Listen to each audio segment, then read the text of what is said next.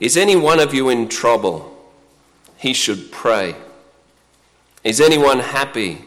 Well, let him sing songs of praise. Is any one of you sick? He should call the elders of the church to pray over him and anoint him with oil in the name of the Lord. And the prayer offered in faith will make the sick person well. The Lord will raise him up. If he has sinned, he will be forgiven. Therefore, confess your sins to each other and pray for each other so that you may be healed. The prayer of a righteous man is powerful and effective. Elijah was a man just like us.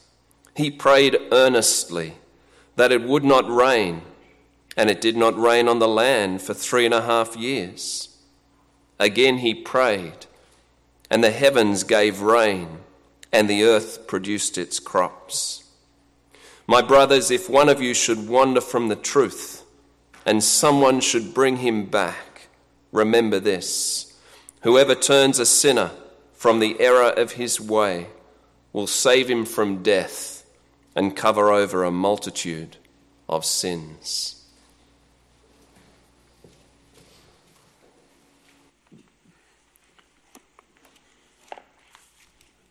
It's good to be here today.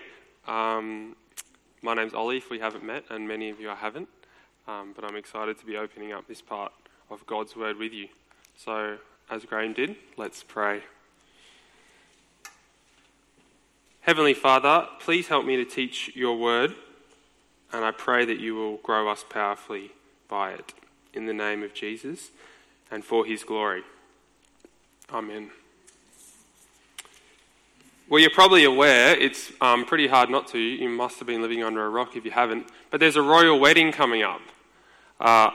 Prince Harry has fallen in love. The young lady's name is Meghan Markle. People seem to want to know everything about her. To be honest, I'd never thought about the royals, but when I heard there was a wedding, for some reason I just got a little bit interested. I wanted to know, who was this woman? Where was she born? Where's she from? How old is she? Does she brush her teeth with Colgate or Oral-B? People seem to know everything. One thing I did learn about Meghan Markle was this story about her childhood. At 11 years old, she took on a multi-million-dollar company, and she won. You might have heard this, it's come out in the news. Procter & Gamble, huge company. They make cleaning products, personal care products, that type of thing. Meghan, as an 11-year-old, saw one of their TV advertisements. It was for a dishwashing soap. And in the advert, the voiceover had these words: "Women all over America are fighting greasy pots and pans." She wasn't happy with that. You probably agree. Women are not the only ones that fight greasy pots and pans. Men do that as well. And Meghan thought, this is not right. Children need to understand that both the mother and the father do the housework. What did she do? She wrote a letter to the company. She wrote a letter to Hillary Clinton, the First Lady. She wrote a letter to a famous civil rights lawyer. And Meghan's letters made a difference. The company changed the ad. They changed it to read, "People all over America are fighting greasy pots and pans."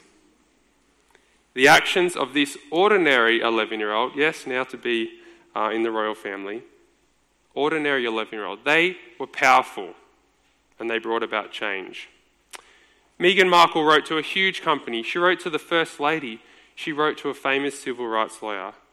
But we as Christians, those who have come into a relationship with God, can write to God Almighty. We can speak directly to him and call upon him to bring about powerful and effective change. And that's what this last part of the letter of James is all about. Please open up your Bible if you've got one. There's some on the back table because we'll be looking at it lots. James starts by speaking to a bunch of different people in the church who are in different circumstances. Look with me at verse 13. Is anyone among you in trouble? Let them pray. Is anyone happy? Let them sing songs of praise. Some of us here, as the church James was writing to, are facing trouble. There's something going on in our life that's really bugging us. We're sitting here you're probably not really listening to me because your mind's elsewhere. You've got something else going on that's really stretching you to the limit. James says simply, let them pray. So I encourage you, if that's you, pray for God's strength to get through this trouble. But not everyone in the church is in trouble. It's okay to be happy. Some of us are happy. Some of us are cheerful. Some of us here today feel like that. James says, sing songs of praise. And what Graham said, gratitude. Praise God for the happiness, because the happiness that we feel comes from him. He is the giver of it. And a great way to do that is in song. Sometimes when I'm standing here singing and I look around, you see people with their eyes closed. And it's a good reminder that when we sing, we're singing to God and we can praise him for the happiness that we feel. Whatever circumstance we are in as Christians, our response is to bring it all to God in prayer. Then James turns to the sick. You can see that in verse 14. Is anyone among you ill? Let them call the elders of the church to pray over them and anoint them with oil in the name of the Lord. And the prayer offered in faith will make the sick person well. The Lord will raise them up. If they have sinned, they will be forgiven. James's first instruction is for them to call the elders of the church. Now, who are the elders that he's talking about? We've got elders here at the branch. Is he talking about the same thing? I think he is. In the New Testament, the elders were spiritually mature men who the church had tasked to teach the church in the Bible and to live godly lives as an example. I was at a conference last week, NTE. It was a long conference. I came back pretty weary. I had a bit of a cold. Now, I could have texted the elders, sent out a group text to all the elders saying, guys, got a cold, can you come over and pray for me? They might have. I've met them, they're good blokes. They might have done that. And it's not a bad thing to do. But that could be a bit of overkill. I think James seems to be talking about here a type of sickness or a serious sickness that requires the elders to visit. He requires their spiritual maturity because this sickness might be the result of sin in this person's life. Now, sickness by and large is a consequence of the world being broken. It's a consequence of us as people saying to God, God, we don't want you here. We don't need you. We'll run life our own way. And God gives us over to that. And as a result, the world is not the way it was first created. One of the consequences is sickness and disease. And sickness, it doesn't discriminate. We all will get sick at times. Some, more than others. But we will all get sick. But in the Bible, there are times where God uses sickness as a way to discipline his children. The same as a father may have disciplined us as our children, our father, given us a smack or taken away our ice cream and chocolate sauce and sprinkles and whatever else for a night when we were disobedient. God disciplines his children because he loves them and he wants what's best for them. So if there are people who are quite sick in our church, or we are quite sick, we should at least ask the question. We should at least examine ourselves and see, is there any sin in our life that is coming between us and God? Are we indulging in anything rather than turning away from that sin and coming to God openly and asking for forgiveness? It's worth asking the question, and it's worth asking the question with a spiritually mature Christian like one of the elders, so that they can help you talk through it and that they can pray for you. James instructs the elders when they visit to pray. And we can be confident that if the sickness is a result of discipline from God, then he will take it away. We can be confident of that. As it says here, the prayer offered in faith will make the sick person well. The Lord will raise them up. But much more importantly than the physical, look at the end of verse 15. It says, if they have sinned, they will be forgiven. God's discipline, if he does it, it's never meant to distance ourselves from him. It's only ever actually meant to draw us closer to him. We should take sin seriously. God is angered by sin. He hates it when we sin. It upsets him. But in God's love, Christ has already took our punishment. God sent Christ to take his anger onto him, onto his body on the cross, so that we can have peace with God. And in prayer, we can ask for forgiveness on each other's behalf. The elders are to pray on this sick person's behalf, knowing that he is not going to hold it back from us. The punishment has already been paid through Christ. We can come to him in confidence that he forgives. What about the anointing with oil? It's a quite odd thing to say. It seems strange. We don't see the elders coming around throwing oil on people. It'd be hard to get off olive oil. It always gets everywhere, really, doesn't it? One option is that it's a medical treatment. Some people think, it's just like saying put some oil on as some kind of medicinal thing. Another option, I probably believe this is more likely, is that it's a sign or a symbol saying that this person is set apart for God and his purposes. They're in God's hands. And oil was used like that in the Bible to anoint a king. The disciples went out in Mark chapter 6, anointing and healing in Jesus' name. The oil really isn't the most important thing here. Rather, it's the prayer and the anointing being done in the name of the Lord. Because it's Jesus who has the power over sickness and death, not the oil, and not even us. Another thing to be clear about here is James is not saying that if we pray with enough faith, we can heal all sicknesses. It's not that if we get our faith meter up, if we conjure up our faith meter, we could go into the LGH and we could just put all the doctors out of a job. All the people would be healed. He's not talking about that. It's not how strong or intense our faith is. Prayer offered in faith is prayer that trusts itself to God's will, to God's plan. It's a prayer in this circumstance that says, Lord, heal this person, but your will be done. In this first section, in these few verses, we've seen that prayer for others is powerful and effective. It can move God to make people well, and it can move God to forgive people of their sins. And that leads us into our second point. If the prayer of the elders can bring about forgiveness and healing, then let's all do it. Look at verse 16. Therefore, confess your sins to each other and pray for each other so that you may be healed. He starts off by saying, therefore, meaning because of what he's just said in the previous verses, this is what we should do. And you notice how it says, confess your sins to each other. He's not saying this is an individual thing, me in my room with my door closed, confessing my sin and talking to God. He's asking us to do it together.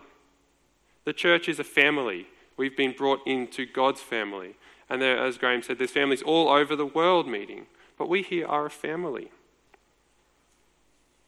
When I was getting to know my wife, Tess, early on, I remember after she first met my parents, she said, I think I see a lot more about who you are. I think before that I was trying to be very serious and godly and wise and come across that way. But with my family, I just sort of let go a bit. I laughed more. I was more vulnerable. I was more who I was, and I was okay just being that way. And in our family here at the branch, we can be like that too. Really, all of us, we're a messy bunch. But we can be like that together. We need to be vulnerable and open with each other. Often the part that we most want to cover up with each other is actually the part that we most need to be open about. And that's our sin.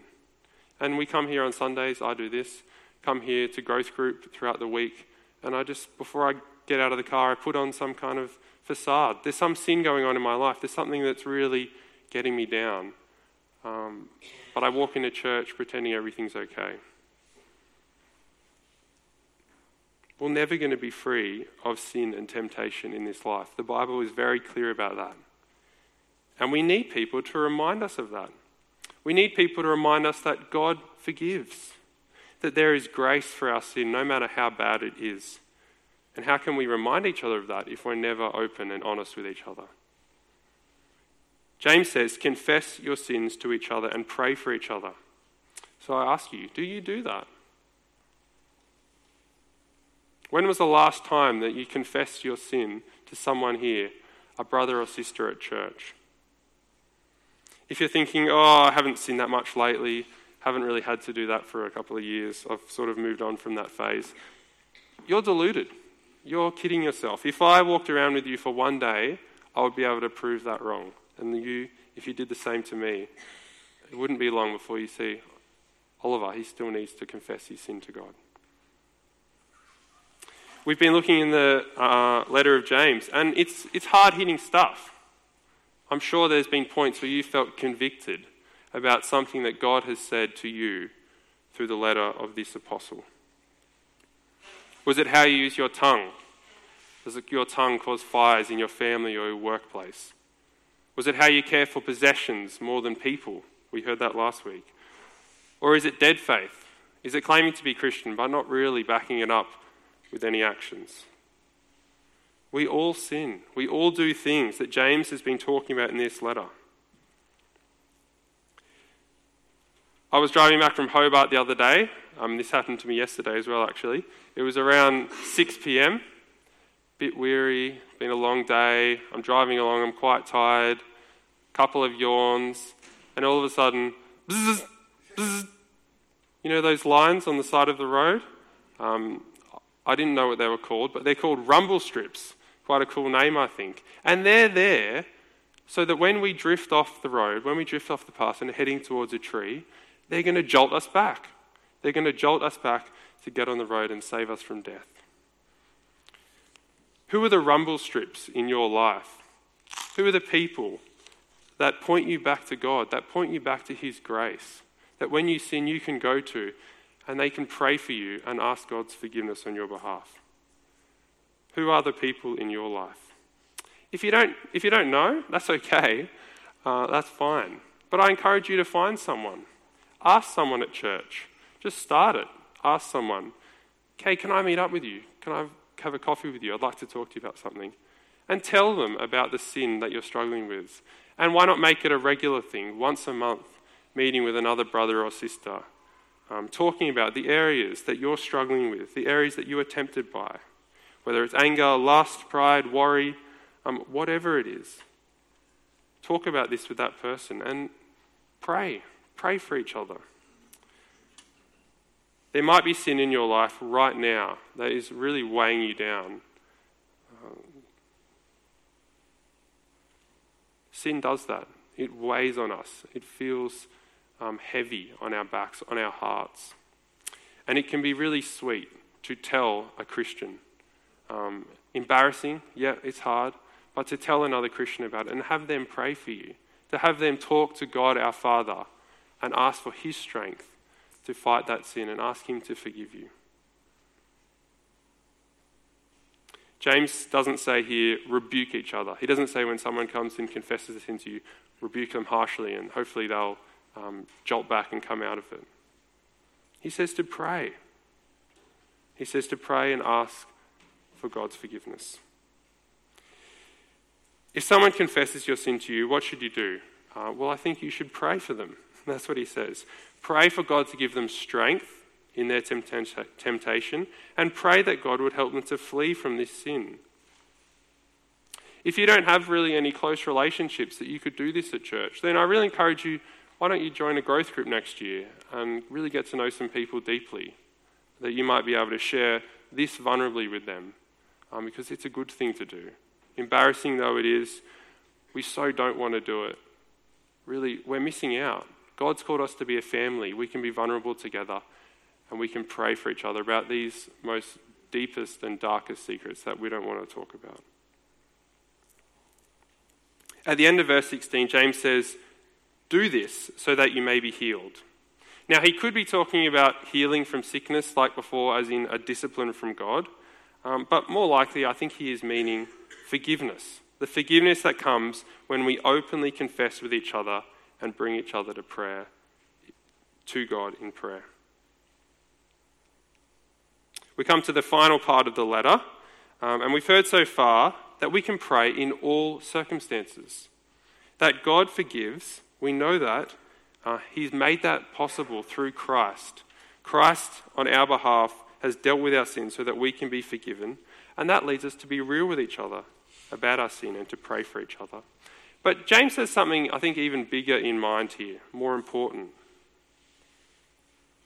The last part of verse 16, James says, the prayer of a righteous person is powerful and effective.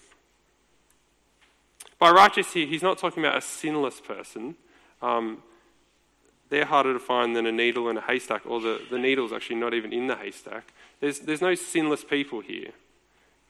We will always struggle with sin and temptation, even though we have been made God's children and forgiven. By righteous, he's talking about someone that's come into a relationship with God through Jesus Christ. And he uses the Old Testament prophet Elijah to show us this. Read verses 17 and 18 with me. Elijah was a human being, even as we are. He prayed earnestly that it would not rain, and it did not rain on the land for 3.5 years. Again he prayed, and the heavens gave rain, and the heavens produced its crop. Elijah was a human being like us. Yeah, he was a prophet, yet God used him to do miracles, but he had the same struggles and weaknesses as us. Yet his prayers were powerful and effective, and ours can be too. When we read this, we might think, wow, he stopped the rain. Wouldn't every farmer in the whole of Australia want Elijah as their buddy? But it's not really the miracle that is what's important here. It's actually why he prayed. At the time of Elijah, you can read about it another time in 1 Kings 17 and 18, those chapters. God's people had wandered away from him, and they were really just worshipping false gods. So the reason Elijah prayed for the rain to stop is so that the Israelites, God's people, might see that God alone, the God of the Bible, is the one true and living God who is in control of everything, including when the rain falls and when it starts again. So the 3.5-year drought that followed was discipline from God. And at the end of it, people turned back to him, and Elijah prayed, and the rain came again. Elijah's prayers to bring back God's people who were wandering away from him were powerful and effective because they lined up with God's will. God is in the business of bringing back sinners, bringing back people to him that are wandering for him. That's what God loves to do. Prayer for bringing back sinners is powerful and effective. And James finishes the letter by urging us to pray for those that we know who have wandered from the truth. My brothers and sisters, if one of you should wander from the truth and someone should bring that person back, remember this. Whoever turns a sinner from the error of their way will save them from death and cover over a multitude of sin. Notice here that he's talking to us. He's talking to the Christian family, brothers and sisters, he says. And he says, if any one of you. There are people amongst us in trouble, there are some that are happy, there are some that are sick, but there are some that are wandering. And they're probably the ones that aren't here today, the ones that we used to sit next to on a Sunday and used to have coffee with. There are people amongst us, people that we know, loved ones, family members, parents, children, friends, who have wandered away from the truth. And by truth here, I think he means both what we believe to be true from the Bible about our Lord Jesus Christ, but also living out that truth, what it means to live it out. And that's what James has been talking about throughout the whole letter, right? Being genuine Christians. There are people we love, there are people we know whose lives are not lining up to that truth, who have wandered, who are in error, and they are headed towards death. That's what he says here. He'll save them from death. And by death, he means eternal death. Hell for those who do not obey the gospel of our Lord Jesus Christ. They might call themselves Christians. You here might be wondering. You might call yourself a Christian, but you're living like the world.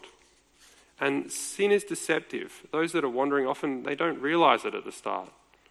They might not even realize it much further on. But they really need you. They need us. And we need to rescue people like this. And the most powerful and effective way to do that is in prayer. We need to have passionate, persistent, pleading prayer for those who are wandering. Some of you will know Hudson Taylor. He was one of the first missionaries to go to China with the gospel. He was a pretty amazing man. I'm reading his biography. He preached the gospel in places that had literally never heard the name Jesus before. But there was a time before that where he was wandering from the truth. From age 11, his mother began to notice that Hudson was drifting from the truth. She was really concerned, and she tried her hardest to bring him back, introducing him to this person at church, giving him this book, taking him to hear this preacher, but nothing seemed to work. He finished school, he began to work at a bank and was sort of exposed to all the world offers, money, women, all these things. Hudson himself, and I quote him, he says, "When I was at the bank, I used to wish for money, a fine horse, and a house, and my whole heart was set on worldly pleasures."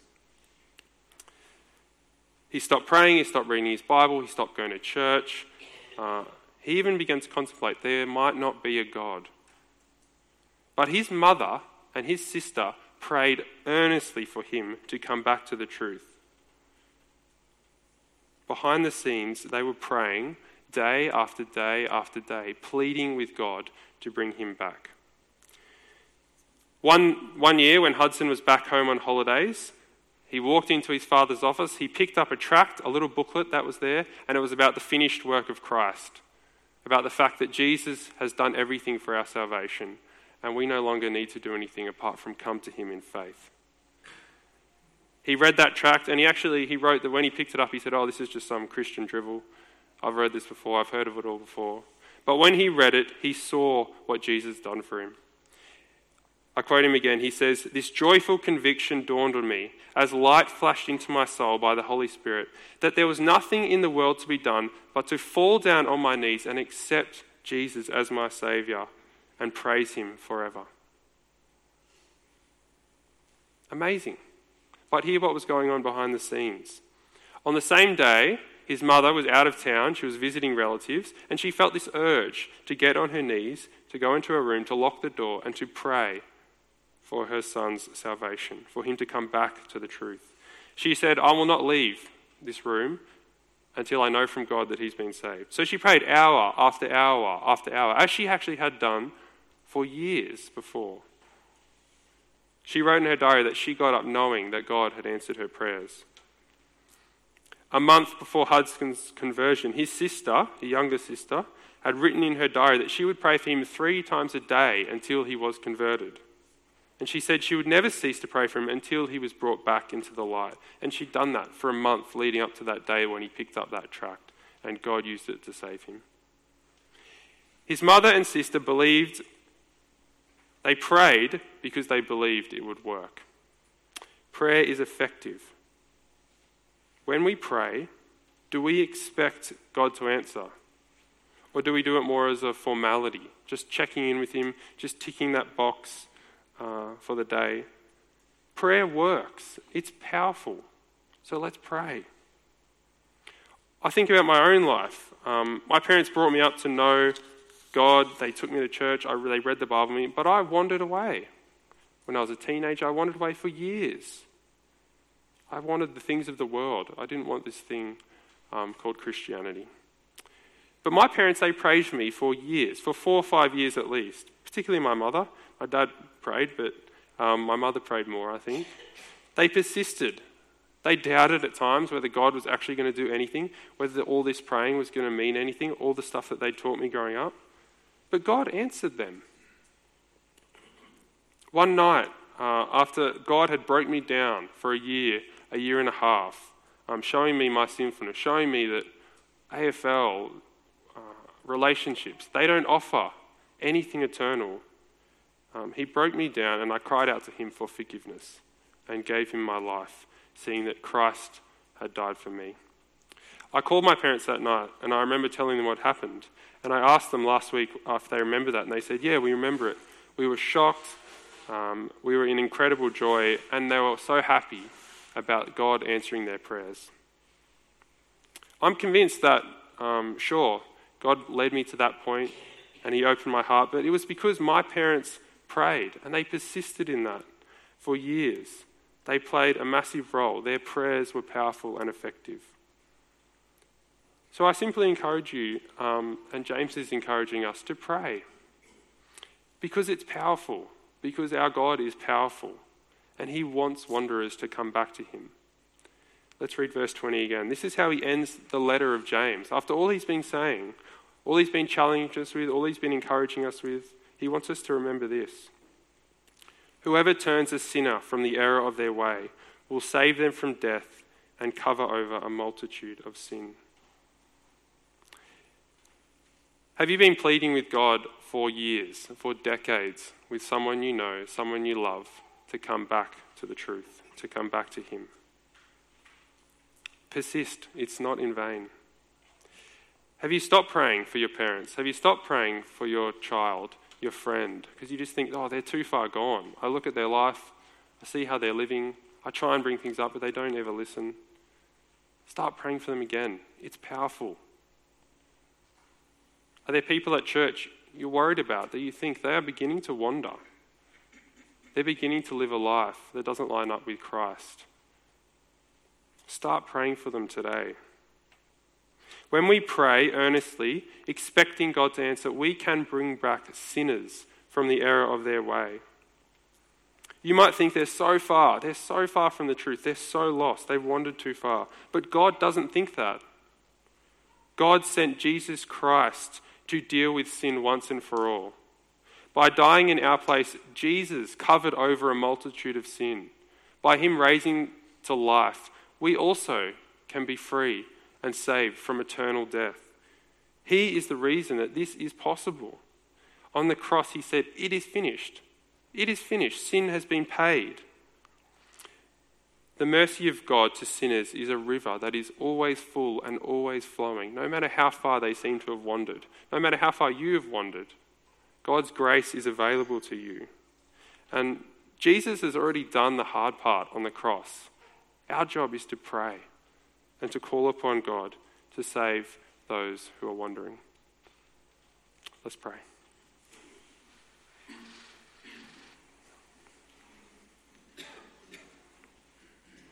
Heavenly Father, we thank you that we can call upon you, knowing that you hear us, knowing that we are in a relationship with you through Christ.